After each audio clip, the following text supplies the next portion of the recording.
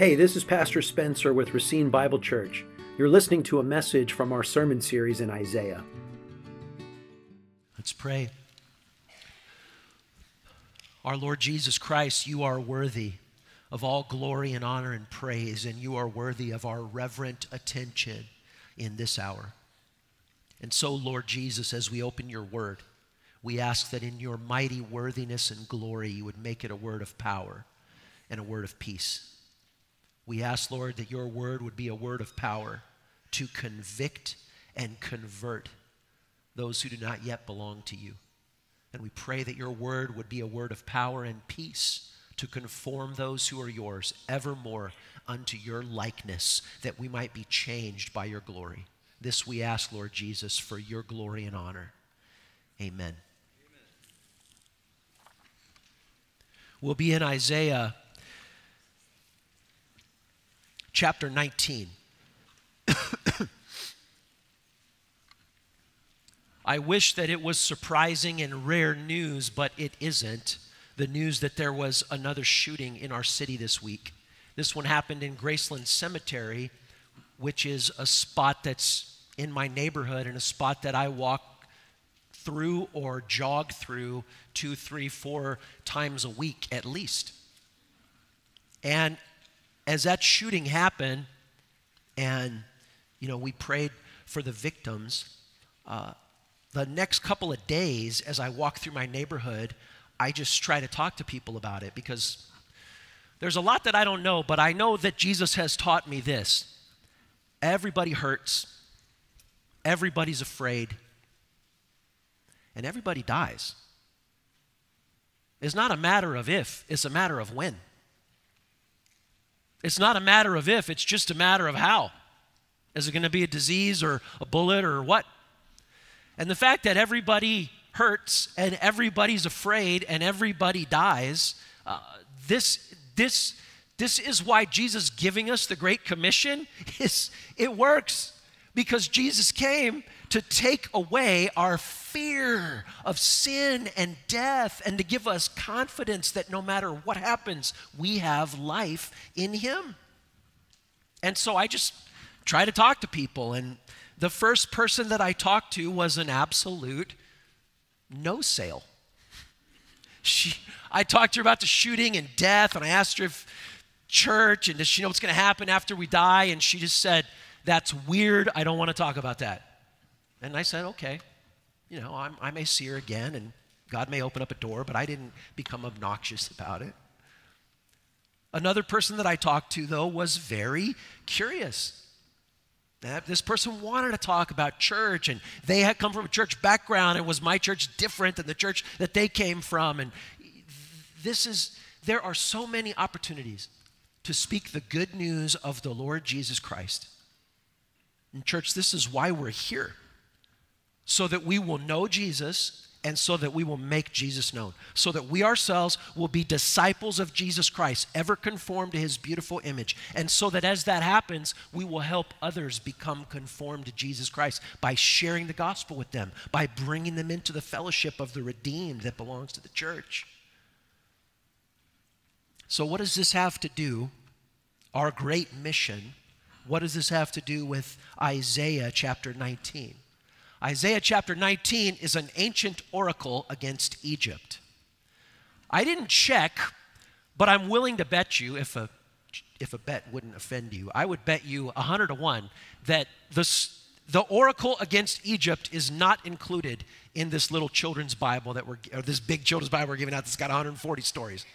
I'm sure the Exodus from Egypt's in there, maybe the Passover's in there, but Isaiah 19, it's an obscure chapter that almost never gets preached from because the message has some ancient historical details about Egypt and Judah and Israel, but the abiding message of this text is so strong and so needed because this text and other texts like it explain the things in society that we are afraid of and that we are angry about and that threaten to kill us. Whether it's a physical shooting, whether it's violent bloodshed, whether it's an economic downturn, which is talked about in this chapter, whether it's cultural and political forces of wickedness. June is Pride Month. Whether it's experts in society that are loudly proclaiming that evil is good and that good is evil. These are all touched upon in Isaiah 19, the oracle against Egypt, and they are all traced back to the same root. And the surprising thing to me about this text, and you'll see it in the last 3 verses when we get to them in the end, is that one of the points that God is making is things are so bad, things are so bad, things are so bad.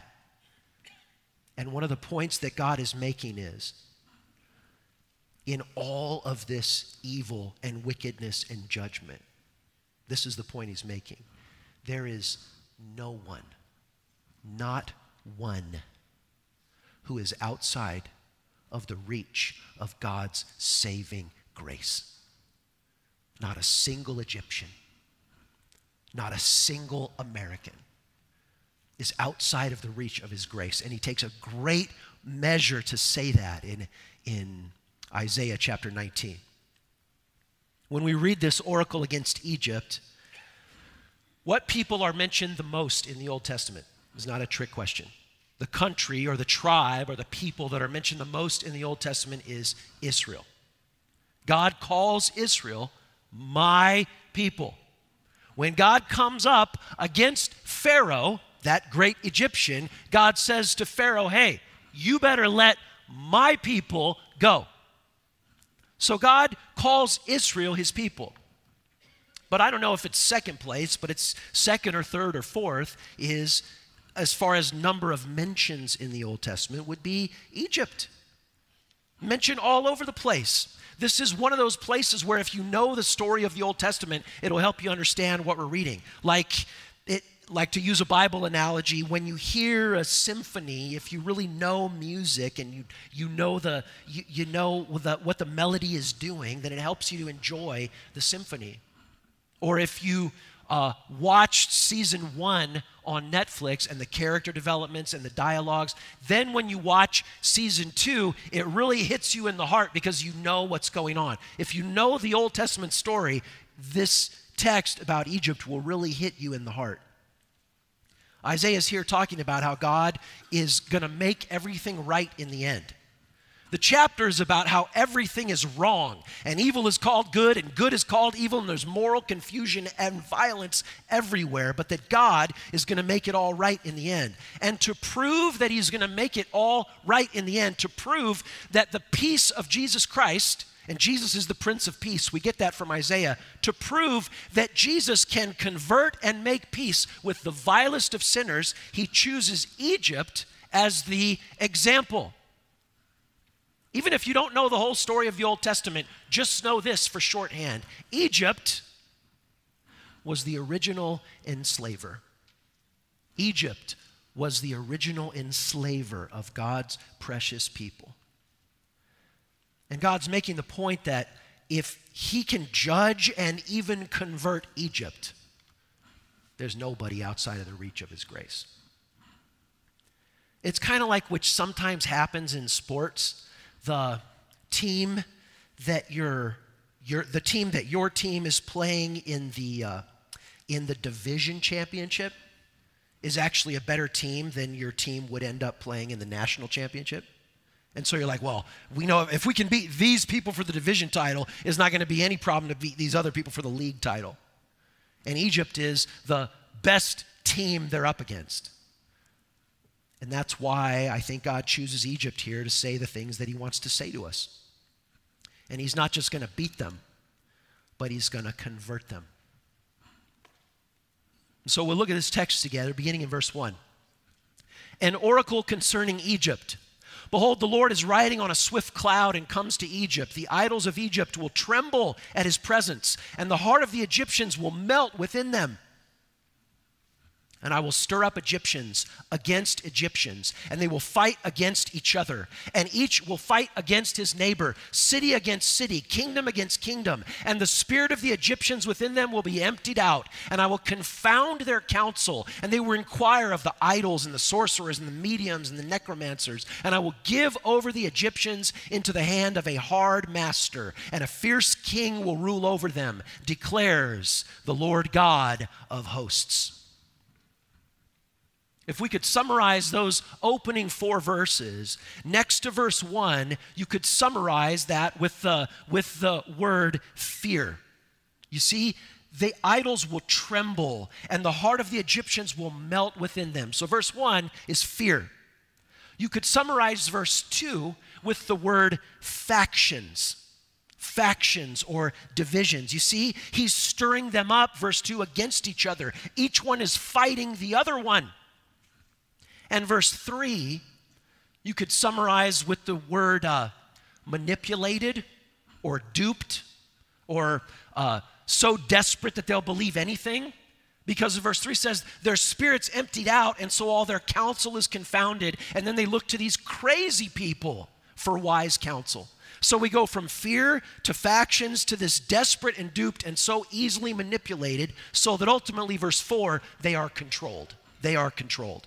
They're given over to a hard taskmaster. You see the spiral in those verses.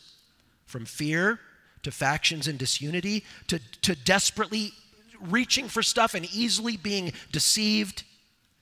This came true, so to speak, in the 7th century when the Assyrians conquered the Egyptians. But the reason I'm pointing out that cycle and that spiral is because what happens. And by my lights, I think this is happening in the USA right now. Fear, factions, a sort of desperation that makes people easily manipulated, and then they come under the control of those who will do them harm ultimately. It's a sharp and stinging quotation. I'm not sure what it dates back to. I think maybe it dates back to Voltaire, but both George Orwell and Aldous Huxley used it in their writings. And the little barb is this: anyone who can make you believe absurdities can make you commit atrocities. Anyone who can make you believe absurdities can make you commit atrocities. Fear, factions, desperation, where you're easily duped by absurdities, and then you end up controlled and committing yourself abominable atrocities. What happened happens. We ended in verse 4, pick it up in verse 5. This describes the economic downturn. The waters of the sea are dried up, the river is dry and parched, its canals will become foul, and the branches of Egypt's Nile will diminish and dry up. Reeds and rushes will rot away. Gas will be over $6 a gallon. No, it doesn't say that. There will be bare places by the Nile, on the brink of the Nile, and all that is sown by the Nile will be parched. It'll be driven away. It'll be no more. The fishermen will mourn and lament. All who cast a hook in the Nile, they will languish. Who spread nets on the water? The workers in combed flax will be in despair. The weavers of white cotton, those who are the pillars of the land, will be crushed, and all who work for pay will be grieved. This is talking about Egypt's economy, which was dependent upon the Nile. Their industry of making white linen, and all of that is completely downturned. Nobody's got any money anymore. The cost of goods is so high. And continuing in verses 11 through 15, this is where the wise experts come in. I don't know what you believe about experts. I'm not sure what I believe about experts, but the more years that tick by, the more I actually believe that if you could give me 12 experts who are on the news, or you could give me 12 random people who were in line at Quick Trip, I am way better off with my Quick Trip people. Listen to what this says about experts. Verse 11. The princes of Zoan are utterly foolish. The wisest counselors of Pharaoh give stupid counsel.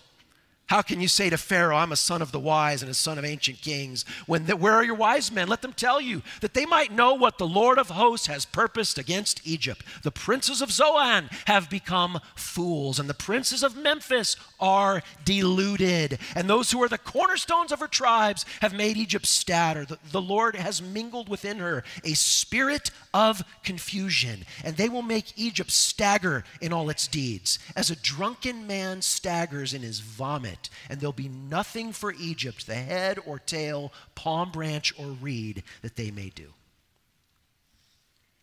Whatever counsel these foolish experts give, it ends up making those who follow their counsel stumble like a vomiting drunken person. The experts are the ones who seek to make society believe absurdities because they've rejected God's wisdom, and it's all so empty and useless.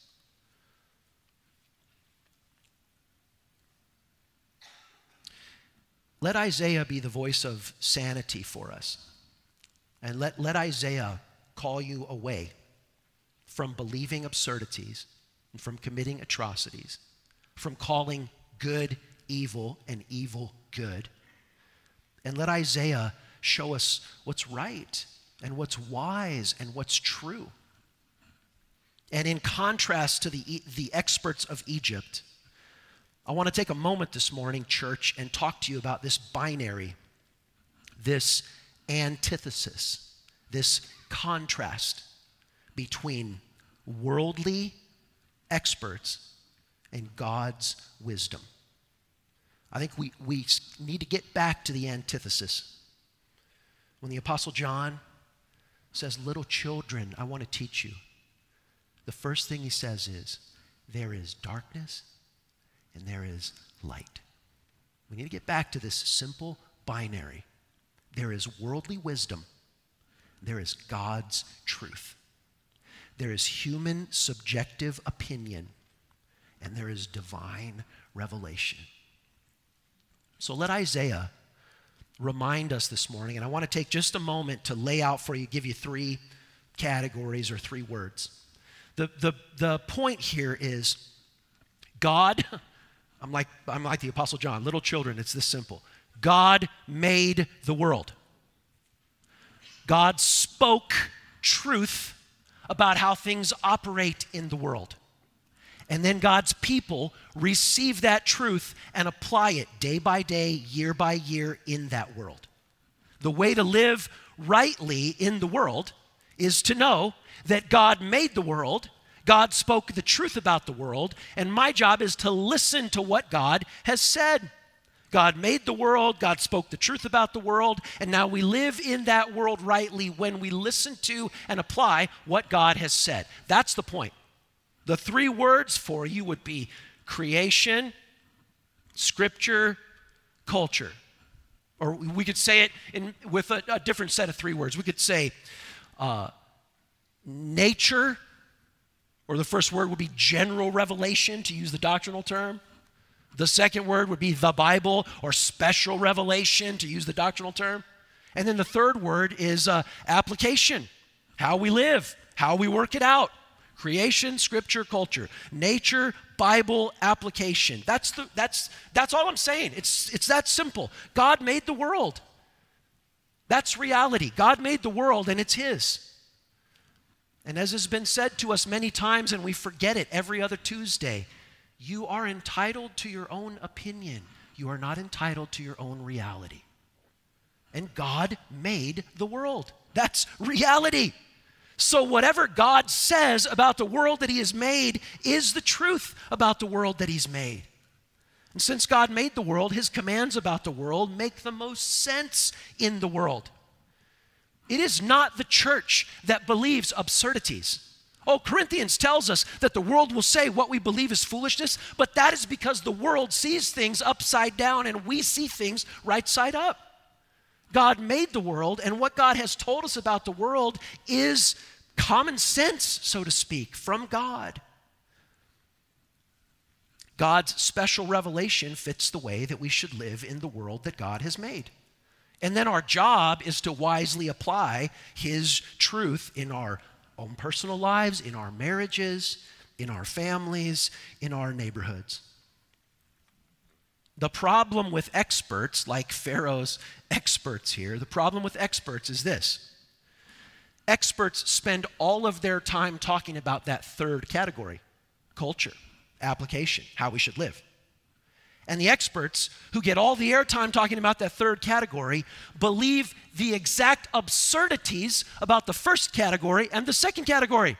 They reject that God made the world, and they reject what the scripture says. And so no wonder their counsel in the third category can rightly be compared to a drunkard spiraling around in his or her own vomit. And so as God judges the experts of Egypt, we hasten on toward the conclusion of our chapter. Pick up in verse 16, and we'll go down through verse 21. It says, in that day, 5 times, verse 16, verse 18, verse 19, verse 23, verse 24. There's a switch from poetry to prose, and there's a switch from all judgment to judgment mixed with salvation. Listen for it. In that day, the Egyptians will be like women and tremble with fear before the hand that the Lord of hosts shakes over them. And the land of Judah will become a terror to the Egyptians. Everyone to whom it is mentioned will fear because of the purpose that the Lord of hosts has purposed against them. In that day, there will be 5 cities in the land of Egypt that speak the language of Canaan and swear allegiance to the Lord of hosts. And one will be called the city of destruction. In that day, there will be an altar to the Lord in the midst of the land of Egypt, and a pillar to the Lord at its border. It will be a sign and a witness to the Lord of hosts in the land of Egypt when they cry to the Lord because of oppressors. He will send them a savior and defender and deliver them. And the Lord will make himself known to the Egyptians. And the Egyptians will know the Lord in that day and worship with sacrifice and offering. They will make vows to the Lord, and they will perform them. You see the transition? In verse 16, it's so subtle, but in verse 16 he says, the Egyptians are going to quake and be afraid. And when you read that, you think, well, that's more of his judgment. Well, maybe it is. But as you go on, you see that fear is actually the Egyptians begin to respond to reality. Whoa, this is the world that God has made. And what God has said about the world is reality. And in the end, from the heart, they themselves begin to worship the Lord. It actually says in verse 21, in verse 20, it actually, in the Hebrew in verse 20, you pick that up. Like I said, if you watch season 1, you really get the lines of dialogue in season 2. If you know the story of the Exodus, what you read in verse 20 is all the terminology that described what God did for Israel. This is what he does for Egypt. This is what he does for Egypt. Sounds so much like the new covenant promises are being applied to these ethnic Egyptians. The Lord makes himself known to them. And then we'll read from verse 22 down to the end. And the Lord will strike Egypt, striking and healing. Same thing as in verse 16 where he says they're going to be afraid. We're like, is that more judgment? Well, look at verse 22 says he's going to strike them, but the striking leads to healing. And they will return to the Lord, and he will listen to their pleas for mercy and heal them. In that day, there'll be a highway from Egypt to Assyria, and Assyria will come into Egypt, and Egypt into Assyria, and the Egyptians will worship with the Assyrians. In that day, Israel will be the third with Egypt and Assyria, a blessing in the midst of the earth, whom the Lord of hosts has blessed, saying, blessed be Egypt, my people, and Assyria, the work of my hands, and Israel, my inheritance. In verse 24, he says God's going to have 3. And God's people, Israel, will be 1/3. and the other 2 will be the arch foes. And this is going to happen when the Lord Jesus comes back. I love verse 22. And the Lord will strike Egypt, striking and healing, and they will return to the Lord. Church, do you know this verse? Those whom the Lord loves, he what? He disciplines. Do you know this, church? If the Lord is striking you, it is because of the ferocity of his love for you. A wise old pastor ever tell you this? The only thing worse than getting caught committing your sin is committing your sin and getting away with it. You in secret sin, you afraid that you're going to be found out. The only thing worse than being found out in your sin is being given over to it where nobody finds out and you die in hell. If you are without discipline, then you are an illegitimate child. Everybody who first heard this prophecy would say, Israel's God's children. Egypt ain't God's child. And God says, I'm going to make Egypt. I'm going to make Egypt my child. I was immensely comforted to the point of getting a little teary recently when I heard a wise old pastor say, even the devil himself won't count a soul completely and totally lost so long as that soul has a godly mother praying for him or her. Nobody beyond God's reach. Nobody's beyond God's reach. Verse 22 says, the Lord loves those he disciplines, and he disciplines Egypt to prove his love for them. And then it says they'll be God's people. This is the fulfillment of Genesis 12:3. When God calls Abram to say, Israel is my people, in the very call of Abram, when he names him Abraham, he says, the reason I'm calling you is so that all the families of the earth will be blessed. This is the fulfillment of Revelation 7, that when we get there, every tribe, every tongue, every people group will be represented, singing the praises of the Lamb. Most astonishing of all is probably verse 25. To those who know the Hebrew scripture, is probably the most astonishing verse of all. Whom the Lord of hosts has blessed, saying, blessed be Egypt, my people, and Assyria, the work of my hands. And you can almost miss it because it's just that 2-letter possessive pronoun, my people. Because those who know the Old Testament, we realize, and Isaiah uses this over and over and over in Isaiah chapter 10, verse 24. I'm just reading this verse because it's not a remarkable verse.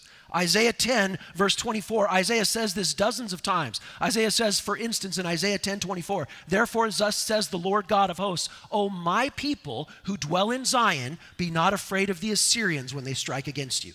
This is how God speaks hundreds of times in the Old Testament. My people, don't be afraid of the Assyrians. Hey, my people, don't be afraid of the Egyptians, because he's speaking to Israel. The only people that are called my people by God is the people of Israel.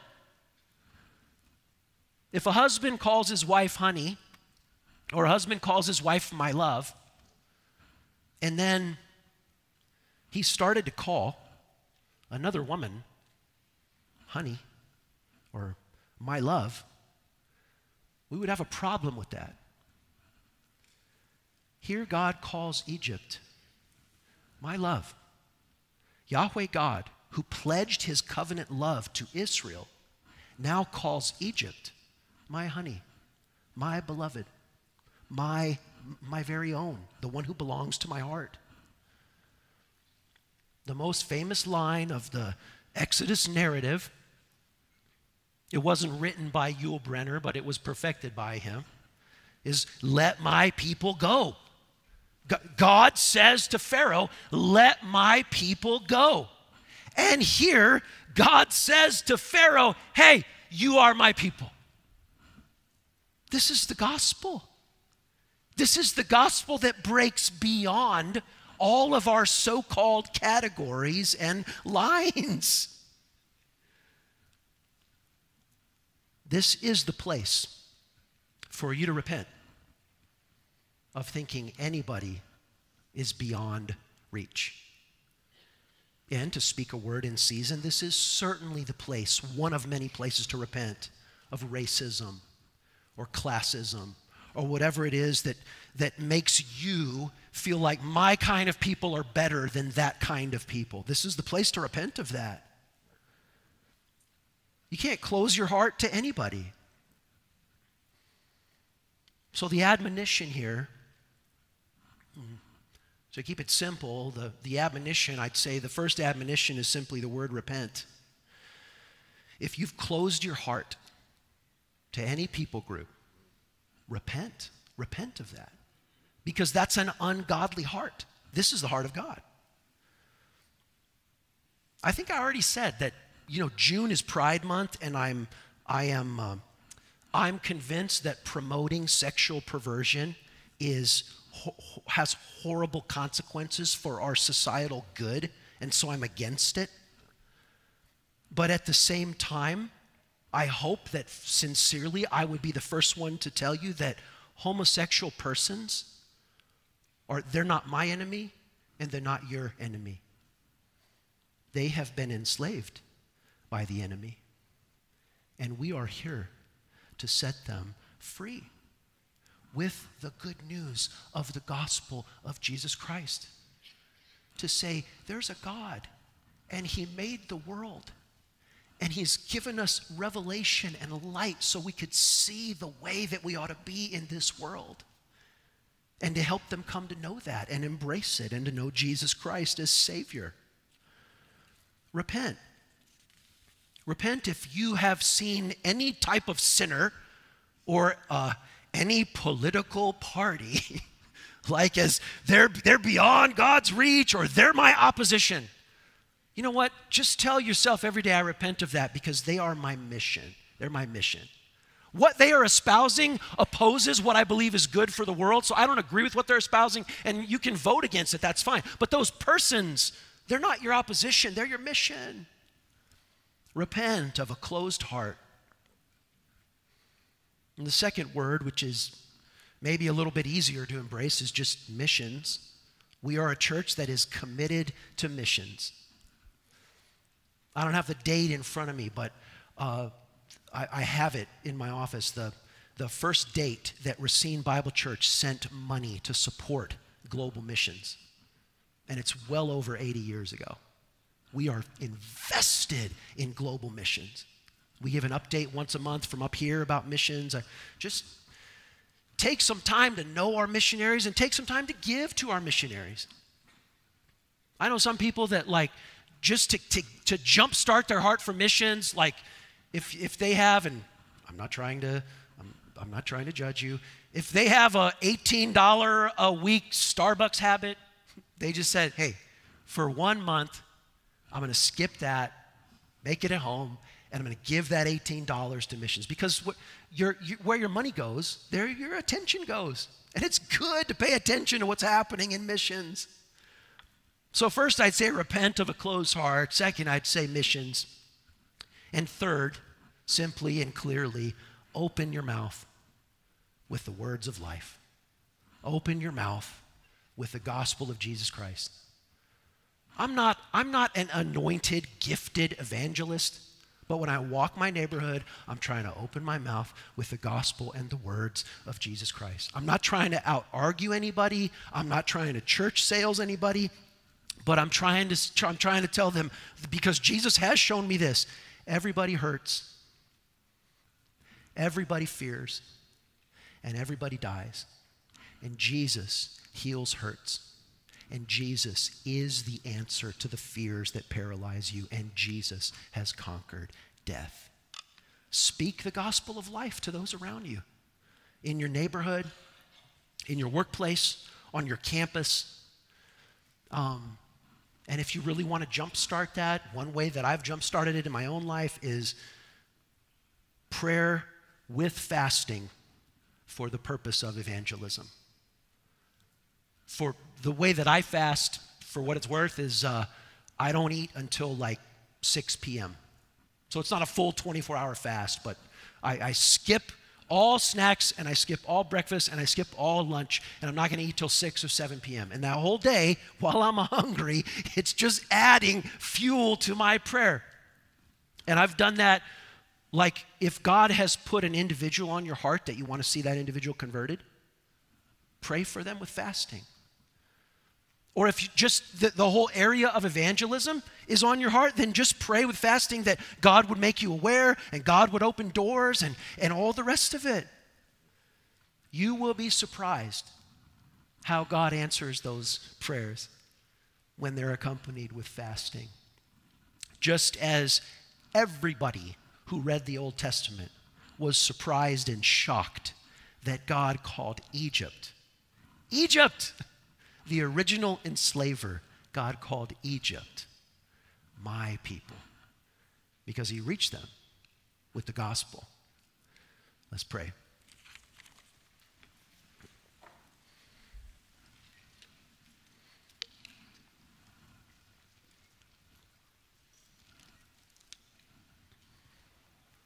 Lord Jesus, we bow before you in prayer, and we address you as the coming King and the Prince of Peace. And we know that in your kingdom, every nation, every tribe, every tongue. And we know that in your kingdom, thieves, homosexuals, fornicators, idolaters, drunkards, such were some of you. But you were washed, you were justified, you were sanctified by the blood of the Lord Jesus Christ. And so we worship you for bringing us into your kingdom, and so we beg you to so fill us with your spirit of compassion and love that we would invest ourselves in your great cause, the discipleship of men and women and boys and girls and nations for the glory of Jesus Christ. Oh, Jesus, you have touched us and you have overflowed our lives with your mercy.